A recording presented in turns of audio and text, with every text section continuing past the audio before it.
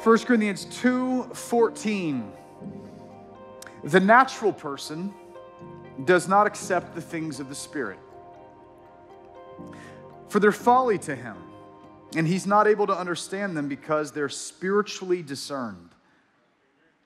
The spiritual person judges all things, but is himself to be judged by no one. For who has understood the mind of the Lord so as to instruct him? I really want you to understand this next sentence. But we have the mind of Christ. Could we all say that together? But we have. Verse 3, chapter 3, verse 1. But I, brothers, could not address you as spiritual people, but as people of the flesh, as infants in Christ. I fed you with milk, not solid food, for you were not ready for it. And even now, you're not yet ready, for you're still of the flesh.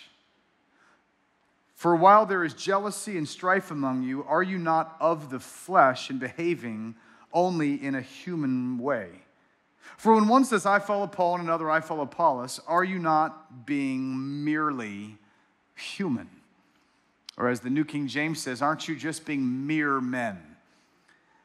I want to talk today about what does it mean to be spiritual? Or what does it mean to be mature? Because the Apostle Paul is writing to a church that he says, I couldn't write to you as those that were mature. I had to write to you as people of the flesh. What does it mean to be spiritual? What does it mean to be mature? Let's pray into that. God help. In Jesus' name, amen. Go ahead and have a seat and let's do this.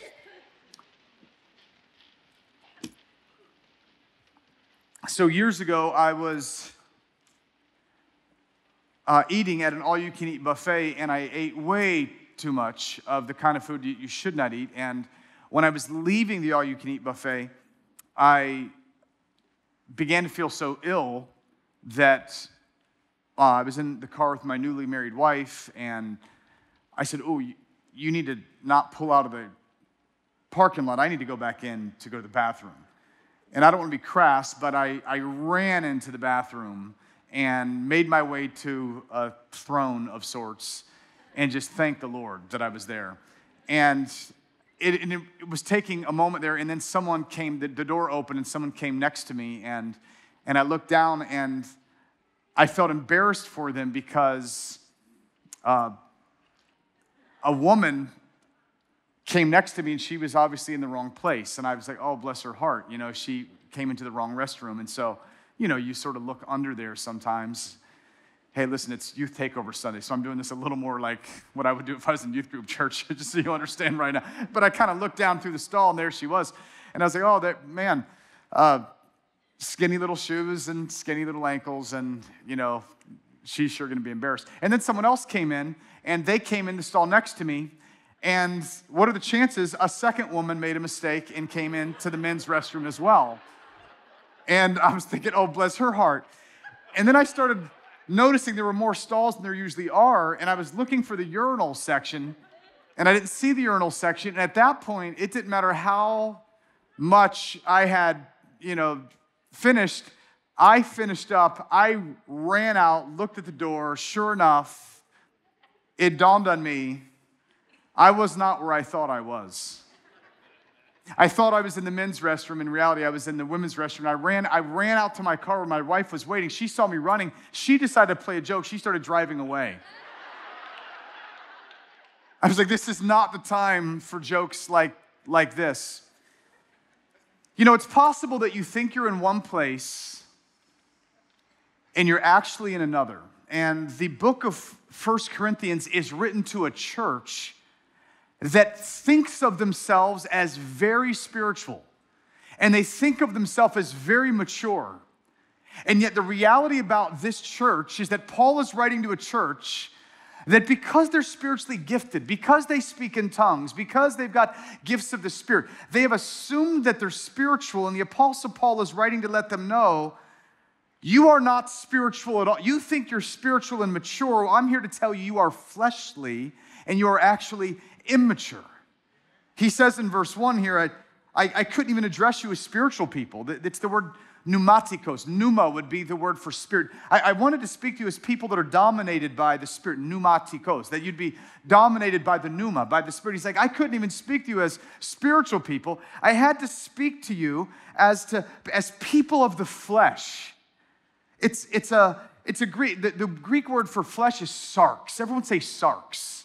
Like S-A-R-X, like sarx. He says, I couldn't speak to you as pneuma people. I had to speak to you like sarx people, people of the flesh, as infants in Christ. And so he writes this letter to them, and he's, up until this point, it's kind of, this letter is kind of, it's really been about Jesus. Theologians would say he begins with Christology, and then he speaks a lot about the Holy Spirit, which would be pneumatology. He's now getting into ecclesiology. Now, this is a nice way of saying he opens the book of 1 Corinthians talking about Jesus and the Holy Spirit. He now is going to spend the rest of the book talking about Christians, specifically fleshly, carnal, immature, and yet they think they're in a different bathroom than they are Christians. He's writing to a group of believers that think they're one thing, they're actually another, and it is the burden of my heart today because even in a war, and I'm even concerned even right now with all the stuff going on in Israel, I'm bracing myself for the reactions of Christians. When we get into the political season, I'm bracing myself for the reactions of Christians. For what Paul says here, when you're characterized by jealousy and strife, are you not acting as people of the flesh and not the spirit? And if ever there was a need like we have, it's right now. Because when I'm listening to people and say, I don't want to go to church because churches are so full of what? They say hypocrites. Paul would say, oh, there are all sorts of people in the church that are actually not hypocrites. The issue is actually not hypocrisy. The issue is actually the flesh. What you've got is a bunch of Christians that they think they're spiritual in the case of Corinth because they speak in tongues. I don't hear a lot of 21st century Christians boasting about their maturity because they speak in tongues. I mean, a few might, but in the first century for them, they're like, whoa, look at me speaking in tongues. Look at me prophesying. I must be spiritual. I must be mature if I've got all these spiritual gifts. That was the Corinthian issue. I don't see that now. I see now it's things more like I've been a Christian for so long, or I've got so much knowledge of the Bible, and I will watch people online with heavy doses of knowledge of the Bible, slamming other people in jealousy and strife, acting like they're spiritual because they know the Bible. And Paul would say, are you not acting like a person of the flesh? And our culture looks and says, aren't they hypocrites? Because our culture can put a mirror up to us sometimes to recognize that something is expected of us that's other than just being experienced or knowledgeable. In our day, people think maturity is knowledge and experience, but Paul disagrees. Let me read to you what Paul says, going back a little bit in chapter 2, verse 6. He says, yet among the mature, everyone say mature, we do impart wisdom, although it's not a wisdom of this age. There is a tendency for people to think maturity means, I know all the most recent TED Talks. TED Talks are full of the wisdom of this age. Well, I'm very knowledgeable of the philosophies of the world around me. The philosophies of the world, according to Paul, according to Scripture, would be the wisdom of this age. He says, who are doomed to pass away, but we impart a secret and hidden wisdom of God, which God decreed before the ages for our glory. None of the rulers, this is one of the wildest verses in the whole New Testament to me. None of the rulers of this age understood this. Understood what? The hidden wisdom. It was concealed. Now, this can mean Pontius Pilate and other rulers. I think it also means the spiritual forces of wickedness in the heavenly places. I think it means Satan himself. None of the rulers of this age had understood it, because if they had, they would not have crucified the Lord of glory. If Satan knew what the crucifixion was going to do, he would have never put it in the heart of Judas Iscariot to betray him. Do you understand this? When Jesus died on the cross, the veil of the temple was torn. The heavens were open. Satan shuddered in that moment. None of the rulers of this age do you understand that what looked like defeat when Jesus died was the ultimate victory where the blood was shed? But it's hidden wisdom. If you've ever read prophecies and you're like, why is Bible prophecy so hard to understand? Let me give you the answer. because it is concealed in a way that even the rulers and principalities themselves would have no clue what's going on unless it got revealed by the Holy Spirit, not unholy spirits. But as it is written, this is one of the greatest verses in the whole Bible, what no eye has seen, nor ear has heard, nor the heart of man imagined, what God has prepared for those who love him. These things God has revealed to us through the Spirit. Everyone say pneuma. That's the word here. This is the Greek word pneuma. Through the pneuma. For the Spirit, how do you say spirit in Greek? For the pneuma searches everything, even the depths of God. For who knows a person's thoughts except the spirit of that person which is in him? So also no one comprehends the thoughts of God except the Spirit of God. Now we have received, listen, not the pneuma of the world. We have received not the spirit of the world, but the Spirit who is from God, that we might understand the things freely given us by God. And we impart this in words not taught by human wisdom, but taught by the Spirit, interpreting spiritual things to those who are spiritual. And that's why he says the natural person, he doesn't get the things of the Spirit. But the spiritual person, they get it. Friends, here, this is the entire sermon. Maturity or spirituality is not knowledge or experience. It is increasingly thinking and living by the Holy Spirit. If you want to know what maturity, what Paul was saying to these Corinthians is, you think you're spiritual because you can demonstrate or manifest some gifts of the Holy Spirit. Or in the 21st century, he might say, you think you're spiritual because you've learned the words inspired by the Holy Spirit. But maturity is not knowledge or experience. Maturity is increasingly living and thinking by the Spirit of God. For we have the mind of Christ. For we have the mind of Christ. And to explain this, Paul describes in this passage that I've read 3 different types of people. Now, I've already read it, but there are 3 different types of people in this room. There are 3 different types of people that are watching online right now. Everyone in the world could be split up into one of these 3 types of people today, and I want you to do a little self-diagnosis, and I want God to do a work in us where he would actually make us spiritual. Number 1, the first type of person he describes is, in verse 14, the natural person. Everyone say natural. Now, the natural person does not accept the things of the Spirit. Number 1, the natural person lives naturally. This is the mantra. I hear this all the time. Bro, it's only natural. Girl, why'd you do that? Man, I'm only human. The natural person thinks and lives naturally. Well, why did you say that? It was natural. Well, why are you acting like that? It's natural. Why are you being like that? That comes naturally to me. The first person is the natural person. This is the there's just words that are helpful here.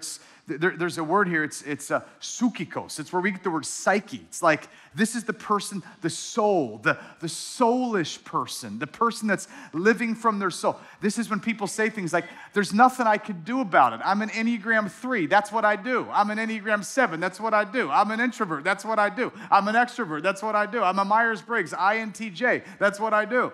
I'm this, that's what I do. I was born like that, that's what I do. It's only natural. This is the mantra of the natural man, that this is who I am. But the natural man, natural woman does not understand the things of the Spirit. This is the natural mind. It's the natural wisdom. Anything beyond this, according to Paul, the natural person doesn't accept, verse 14, the things of the Spirit, for they are folly to him. One of the stars of the Marvel Avengers series is famous for having spoken about monogamy and saying how monogamy is ridiculous. The thought that a man and a woman would get married and they're going to only be with one person. That the idea is monogamy, this is the thought. Monogamy is foolishness. There's no monogamy. You don't see monogamy in the animal kingdom. Why would there be monogamy in the Homo sapien kingdom? And it makes, that's the line of thought that a lot of people have. Hey, you and I were born to not be monogamous. Mike Patz was not born to be with one woman. He was born to be with lots of women. Now, I'm not saying a lot of women would want to be with me. I'm just saying that the idea being that you and I were born, and it's just natural. It's just to which Paul would say, the things of the Spirit, the Holy Spirit, seem like folly to the person who is natural. And when people say, I'm just behaving in a human way, Paul says, that's exactly the problem. When you're just being human, aren't you just being merely human? Paul says, you are not supposed to live just merely human, because if you belong to Jesus, you are no longer just merely human. See, the natural person may be a moral person. They may be an admirable person. They may be a good American citizen, Canadian citizen, British citizen, Nigerian citizen, but they do not know God. The natural person, there's even some of you in this room right now. You're wonderful. You're incredible. You're made in the image of God. You're beautiful on the outside. Beautiful voice, some of you sing. But there's some of you that are listening to me now. You are natural. And if you were to die today, you would have a rude awakening in your eternity because your spirit has not yet come alive. And that can only happen when the Spirit of the living God resurrects a dead spirit inside of you when someone calls upon the name of Jesus. If you are a natural person today, I've got the greatest news in the world today. This is your resurrection day. This is the day that you get up from the dead, you meet Jesus, your sins get forgiven, you call upon him, put all of your trust in Jesus. The natural person thinks and lives naturally. When I was studying religion at UF, I had New Testament professors that knew the New Testament backwards and forwards, atheists, agnostics. They knew the Bible, but they didn't know God. The natural person may know the Bible, and they may know morals, but they do not know God. Number one is the natural person, and some of you are that, and if you are today, I'm inviting you to something far better. Number two, verse 15, he says, the spiritual person judges all things, but is himself judged by no one. The second type of person is the spiritual person. The spiritual person thinks and lives supernaturally. The natural person thinks and lives naturally. The spiritual person thinks and lives supernaturally, beyond just natural. They live by the Spirit. Now, I want to be careful of how I say this, because what I find a lot of right now is I meet a lot of people that say this, I'm not really religious, but I'm spiritual. I hear that all the time. I'm not religious, but man, I'm a spiritual person. Like, everyone wants to be a spiritual person. So I'm walking into Gainesville Health and Fitness this week, and they've got all this decoration going on for Halloween coming up. And so someone's like, whoa, what's up with all the gore and the monsters? And the guy behind the desk said, ooh, we're just getting in the spirit early. To which I couldn't help but say, which spirit? We're getting in the spirit. It's a very legitimate question. When Paul is using the word spiritual here, he's using this almost like a capital S with holy before it, Holy Spirit, spiritual. There is a difference between the Spirit of the living God and the unclean spirits of this world. Now, we get that because Paul's actually going to say right here, when he says here that we have not received, we are those that we have not received. Now, verse 12, now we received not the spirit of the world, but the Spirit who is from God, that we might understand the things freely given us by God. So when God says something like, I want a husband and wife to get married, and monogamy is my goal there, and that's my expectation, the natural mind would say, that's foolishness, that's ridiculous, that's not the animal kingdom, that's not natural, that's not how we were born. The spiritual person, the one that's been born from God himself, is gonna have God's Spirit come in. They get enlightened, they're like, oh, that makes so much sense. And they get it. This is why Paul would say, when someone comes up to you and says, hey man, I'm not religious, but I'm spiritual, the qualifying question is, are you spiritual in the sense of the spirit of the world spiritual, or the Spirit of God spiritual? Because there is a spirit of the world. There is a spirit of flesh, lust, materialism, the lust of the eyes, the lust of the flesh, the pride of life. There is that sort of spirit. The spiritual person, it says in Verse 6, it says, yet among the mature we impart this wisdom that's not of this age or the rulers of this age, which is doomed to pass away, but we impart a secret and a hidden wisdom. It's a secret and hidden wisdom. It discerns the difference between when you hear something like, whoa, bro, that is wise. The question is the wisdom that you're hearing the wisdom of this world, or is it the wisdom of heaven? Because those are different things. The wisdom of this world is different and distinct from the wisdom of God himself. This is also why when I will often meet people that say, that like one of the other wisdom of this world lines I hear a lot is, we're all God's children. You ever heard that? Man, I just think we're all God's children. We are all significant. We are all created in God's image. We are all image bearers. We all bear the imprints of God himself upon our souls. But it says in John chapter 1, as many as received him. Put that up on the screen because this is important to understand what it means to be a child of God. Get that on the screen for me up here. Yet to all who did receive him, to those who believed in his name, he gave the right to become children of God. Verse 13, children born not of natural descent, nor of human decision or a human's will, but born of God. So this is where the scripture says, although all of us are made by God, everyone is not one of God's children until they receive Jesus Christ as their King, Lord, Savior, Messiah, chief, cornerstone, rock, refuge, fortress, all of that. When Jesus becomes your Lord, you become God's child. Up until then, the invitation is open. He wants to adopt you. He wants you to become his. You can choose to become his, but until then, someone is still natural and what scripture would describe as dead in their sins. Now, this is offensive because we live in a world that talks a lot about how you were born. I was born this way, and yet Jesus says you must be born again. When you get born again, I got born to Richard and Judy Pats. When I got born again, my father became God himself.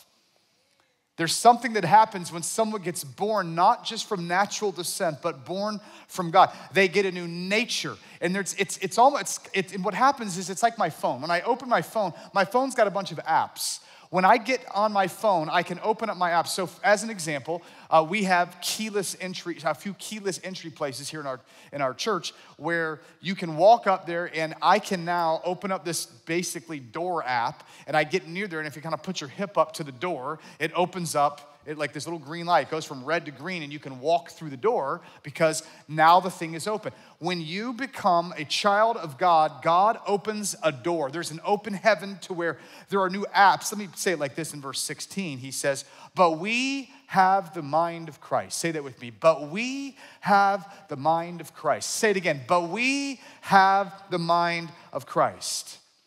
So what this means is, just like I can open up my app and there's a Maps app, there's a podcast app, there's a calculator app, there's a FaceTime app, there's a bill pay app, there's a game time app to get into football games and see teams win that need to win. And there's all these kind of things that can happen where you've got all these different apps.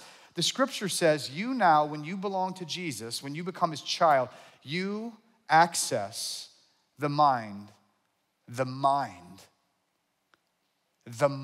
Christ. Let me say it differently. To be spiritual means your worldview changes.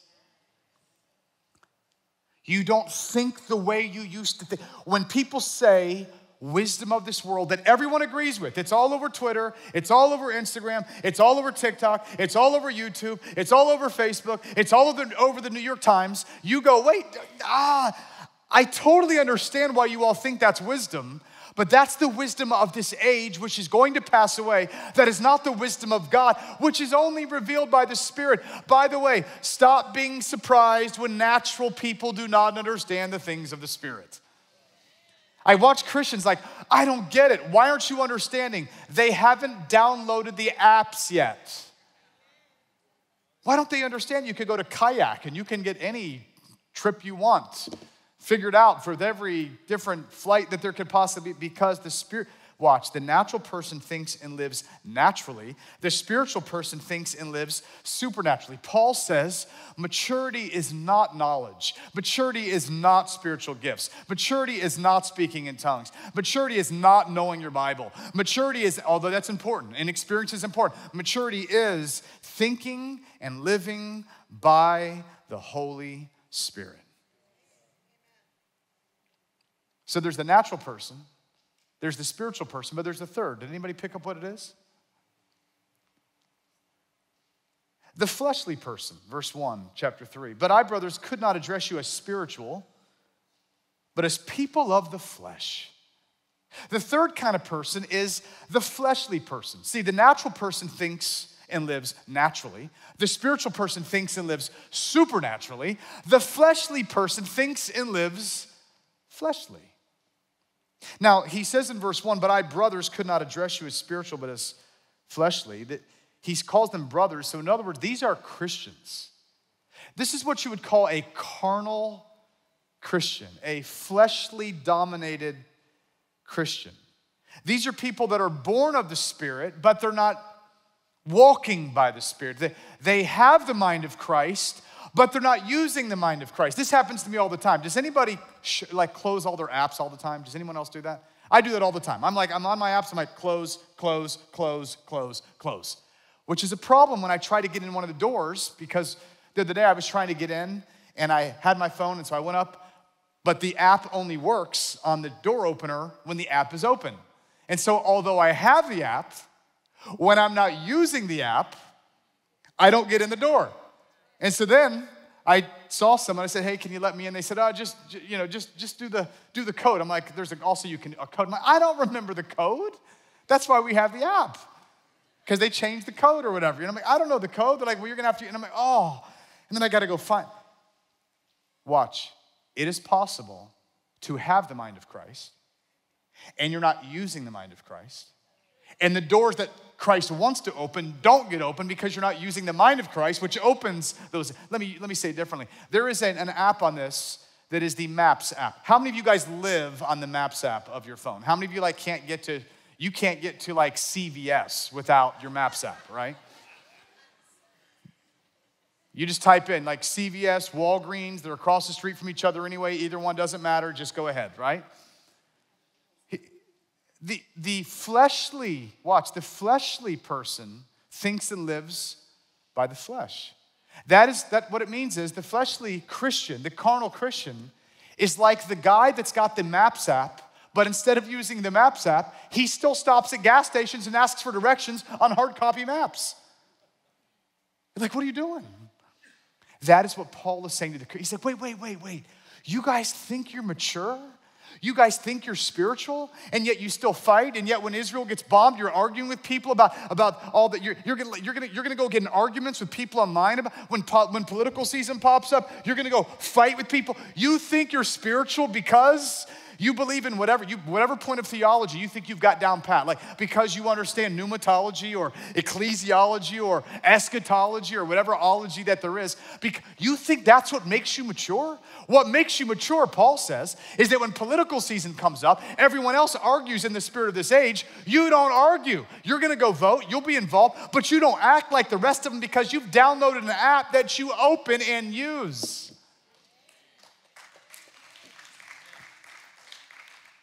The fleshly person, he says, brothers, I couldn't even address you as spiritual people, but as people of the flesh. Well, what else would that be? As infants. In other words, you guys are immature. I want you to imagine a guy in our church went and asked a girl out. He's like, hey girl, you wanna go out? Man, let's just go out and just read some scripture together. She's like, oh, what a man of God, And he's like, yeah, I'll come over around 17, it's just a good, actually, well, I don't know, what, you name the time. She's like, well, could it be 7:30? And you're like, well, why? And she's like, well, because at that time, my parents will still be changing me.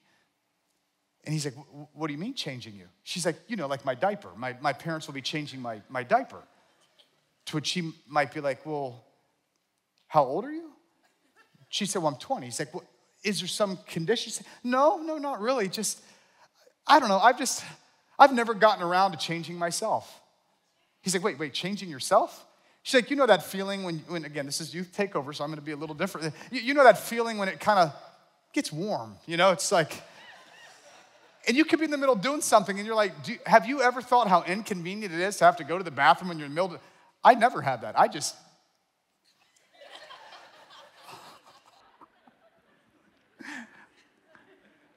To which he'd say, so you're 20 years old, you go to UF? She's like, I do.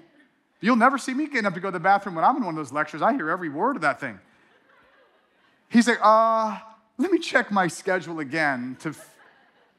Paul is writing to a group of people. They think they're 20 years old and mature, and he is like, you're still wearing diapers? Like, I need us to get in that mode to understand how ludicrous Paul thinks it is. They think they're spiritual because they speak in tongues, and they're still arguing about Paul and Apollos, where there's rivalries and envies and jealousies and strife, and they're still living by the flesh. He says to them, wait, aren't you being immature? Verse 2, it gets even further. He says, I fed you with milk. Imagine a guy going out with a girl, and the girl says, well, he doesn't have a car, she does. She shows up at his house, 20 years old. Gets to the house, sees something in his mouth. She says, wait, what is that? He's like, oh, it's my bottle. Is it like candy? I knew there's like little bottle, like sour candy. No, it's milk. It's formula.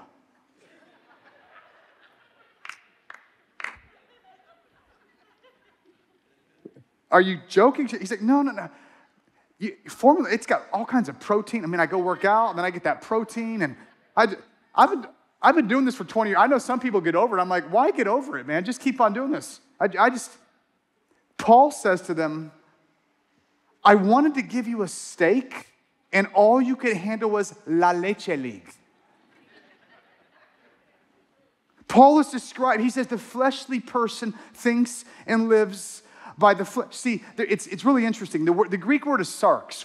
In verse 1, he says, I couldn't address you as spiritual, but as people of the flesh. It's this word, it's like sarkinos, is kind of how it says. In verse 3, though, he says to them, for you are still of the flesh. It's a Greek word, it looks like sarkikos, is kind of what it looks like. The first one says, by your constitution, all of us have flesh by constitution. In verse 3, though, he says it's not just that you've got flesh as part of your constitution, you are now being dominated by the flesh. Not only are you natural, you're being dominated by your natural. Paul says, God says, Scripture says, Jesus teaches, yes, you are flesh and bones. Yes, you are a natural person. But when you come to Jesus, He awakens something in you. He downloads apps on the hard drive of your soul. He gives you the mind of Christ. He gives you new nature. He gives you new abilities that when others never could have shown love and joy and peace and patience and kindness and goodness and gentleness and faithfulness and self-control. Now you have self-control where others do not.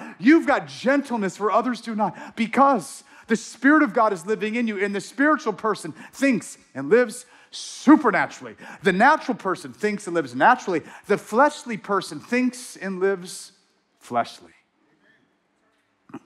And Paul says, when you do this, aren't you acting merely human? Let me break it down with the two big areas of our culture. Let's talk about money. When it comes to money, the natural person hears about being generous or something like tithing. To the natural person, generosity looks like folly.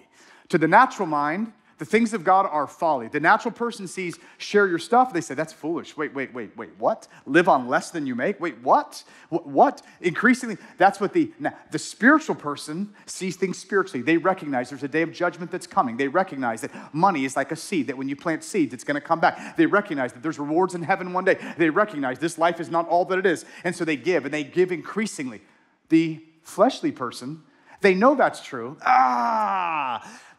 They used to give, and they still give a little something. They're kind of, I don't know, they got 1 foot in and 1 foot out, and they don't give nothing, but they don't give like they used to, because it's really weird. You'll talk to fleshly Christians, and when they were in college and they were on fire and burning for Jesus, they're like, man, I just want to give God everything I possibly can. The older they get, their standard of giving goes up, their standard of living goes up, their standard of giving goes down. That's the fleshly Christian. Take sexuality. To the natural mind would say, whatever feels natural to you is what you should do. This is what you have to be, that you decide who you are based on how you feel. That's the natural mind. That's how you were born. That's what comes naturally, sexually speaking. The spiritual person says, what does God say about me? What is it that God has revealed? He is the maker. I am the clay. My body is his temple. I will do what he says. I am who he says I am, and I can do what he says that I can do. And sometimes that's hard. Sometimes that's easy. There's a spectrum for all of us on how easy or hard that may be. But the spiritual person recognizes that they've got the mind of Christ. I will live within my body as the temple of the Holy Spirit, and I'm going to follow and obey Jesus. The fleshly Christian, they're real Christians, but they look at some of the expectations of God sexually, and they'll say things like, that's just not sustainable. I know what God says about monogamy, but there's just no way I could ever be pleased just with one woman or one man. And so right now, there's like rampant open marriages right now, for example. Like open marriages have become a massive, and I've even heard people say things like, is it really adultery if both of the spouses are okay with it? To which God would say, you do not determine the law of gravity, I do. And so the law of gravity when it comes to one's sexuality is not determined by whatever cultural moments you live in. It's determined by God. To the natural mind, the expectations of God, they're ridiculous. It's like, folly, To the spiritual person, that we know it's hard. You're going to have to deny yourself, take up your cross, and follow Jesus. Oh, that's hard. We know that. We also know we've got the Spirit of the living God living inside of us, and there's coming a day when anything you ever gave up for the kingdom is going to be rewarded, and you know it. The fleshly Christian's like, I used to think that way, but man, that's just kind of hard. I've just seen a lot of life, and when I've seen a lot of life, I've just started to live more, you just got to be myself, and that's just not sustainable. And so today the call is I'm asking you to ask this question today. This is my application. I dare you to ask this question. Am I growing in my spirit thinking and spirit living? Do we have that slide up there? Am I growing? This is really a way of saying, am I growing as a spiritual person? When I say spiritual person, I don't mean spirit of this world. I mean, am I growing as a person that is increasingly living and growing, thinking by the Spirit of God? I want you to ask that question. When it comes to your money, are you getting more generous as time goes on? Or are you getting less generous as time goes on? When it comes to your contention, when it comes to political matters, are you getting more peaceful, kind, patient with people that are idiots? Or are you getting less patient? Because I've heard people say, I got no more time. I've got no patience left. Then you are a fleshly Christian. Are you getting more self-controlled in what you say to people? Am I growing? How am I handling my reverses and my resources? Reverses means, how am I handling when people criticize me? How do I handle when I lose the job, lose the scholarship, lose the opportunity? Am I increasingly recognizing, wait a minute, I have a sovereign God who superintends over the affairs of this world. His goodness and mercy will follow me all the days of my life. So when there's a reversal, I don't fret because I know God is on the throne and God's got my back. Or am I increasingly taking matters into my own hands? My resources, am I increasingly stewarding my time, talent, and treasure for the things of God? Or have I become decreasingly involved in the things of God, ministry, serving, sharing, helping? The natural person thinks and lives naturally. The spiritual person thinks and lives supernaturally. The fleshly person thinks and lives by the flesh. Which one are you? Can you imagine what would happen if everyone in this audience decided to become truly spiritual? Can you imagine what would happen in America if all the people that have the mind of Christ would use the mind of Christ? Could you imagine what would happen if all the people that call on the name of the Lord would decide to live in ways that are reflected by joy and peace and patience and kindness and goodness, to live by the Spirit? We could have a revival on our hands. If you are a natural person today, if you are in this audience, online or in person, you are natural, here's my message to you. John chapter 3, you must be born again. Is that a political term? No, it's a Jesus term. You must be born again. You were born once of your mama, you need to be born the second time of your heavenly Father. You must be born again. None of it's gonna make sense until you get born again. You're gonna always be like, that makes no sense. That is ridiculous. Until you meet him, you're like, oh, I see it. Now I get it. It's better to give than to receive. Now I get it. It's better to be chaste than to be licentious. Now I get it. It's better to hold back than to retaliate in return. Now I get it. It's better to forgive than to get vengeance. Now I get it. Only the spiritual person gets that. If you're natural, you need to become a follower of Jesus today. You must be born again. And some of you in this room you've gone to church, you're like, man, I've tried. And I hate this because you haven't been born again yet. Get born again today. I'll give you a chance in a minute. Number 2, there's some of you in here that are natural. And you need to, the second one, I'm sorry, you're fleshly. Some of you are fleshly. If you're fleshly, I need you to repent and go back to your first love. I need you to open the app and leave the app open. I need you to come to church. Oftentimes when you come to church, you get in worship, the app gets opened. You hear a sermon, the app gets open. I need you not to close the app at Sonny's Barbecue. I need you to keep the app open all week long. I need you to wake up tomorrow morning and have that kind of time with the Lord where you keep on opening and refreshing the apps so that the windows keep on open, the doors keep on opening as the week goes on. I want you to live in a way that is characterized by the Spirit. Recognize, even today, if you've gone back, there are some of us in this room that have backslidden. We have slidden backwards, and Jesus has said, come back to your first love, burn for me again. And then there's some of you in here that are spiritual. And if you're spiritual, I just want to say, keep going. Be patient. Hang in there. You won't be sorry. Don't throw in the towel. You're going to reap if you don't faint. Don't faint. When lots of other people faint around you, don't faint. When other people turn back around you, though none go with me, still I will follow in Jesus' name. I end it with this verse, verse 8. None of the rulers of this age understood this. For if they would have never crucified the Lord of glory. In other words, they saw Jesus going to a cross. Right? That makes no sense. This Messiah is about to go die. That makes no sense.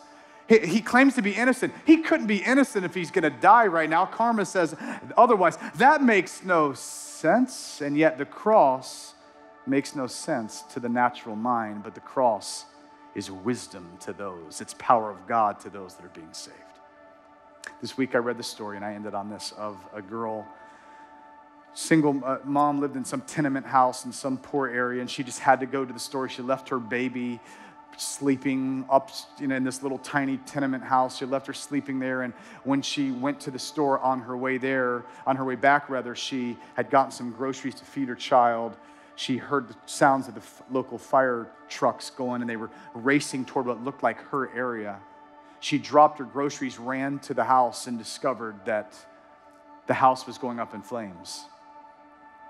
She said, my little girl is in there. And they said, oh, it's too late. The fire chief said, it's just too late. To which one of the firemen looked at her and said, your girl's in there? And she said, she is. Everyone said, don't go, there's nothing you can do. But he runs in, he says, I've got a daughter as well, and I would want her to live. He runs in, gets up, takes the child, second story, they're ready. He throws the child, but as he throws the child who is saved, the house collapses and he dies. You fast forward 20 years, and there was a statue of this fireman in front of the firehouse, and there was a 21-ish-year-old young lady that was looking at the statue, to which someone said, oh, is that your father? She said, no.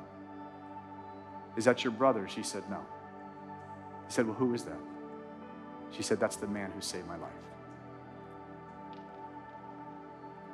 The rulers of this world had no clue that the King of Glory would humble himself, because in a world where kings always use their authority for themselves, the truest king used his authority to save. Is that your father? I don't deserve for him to be.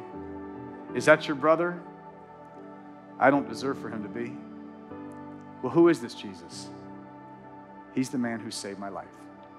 On a cross where Jesus died, the wrath of God was satisfied. The sins of humans were wiped out. And the power of God came upon people to bring us into a kingdom where there is no end. In this world, we'll call it folly, but I call it a love story because no one ever loved you better than Jesus loved you on the cross.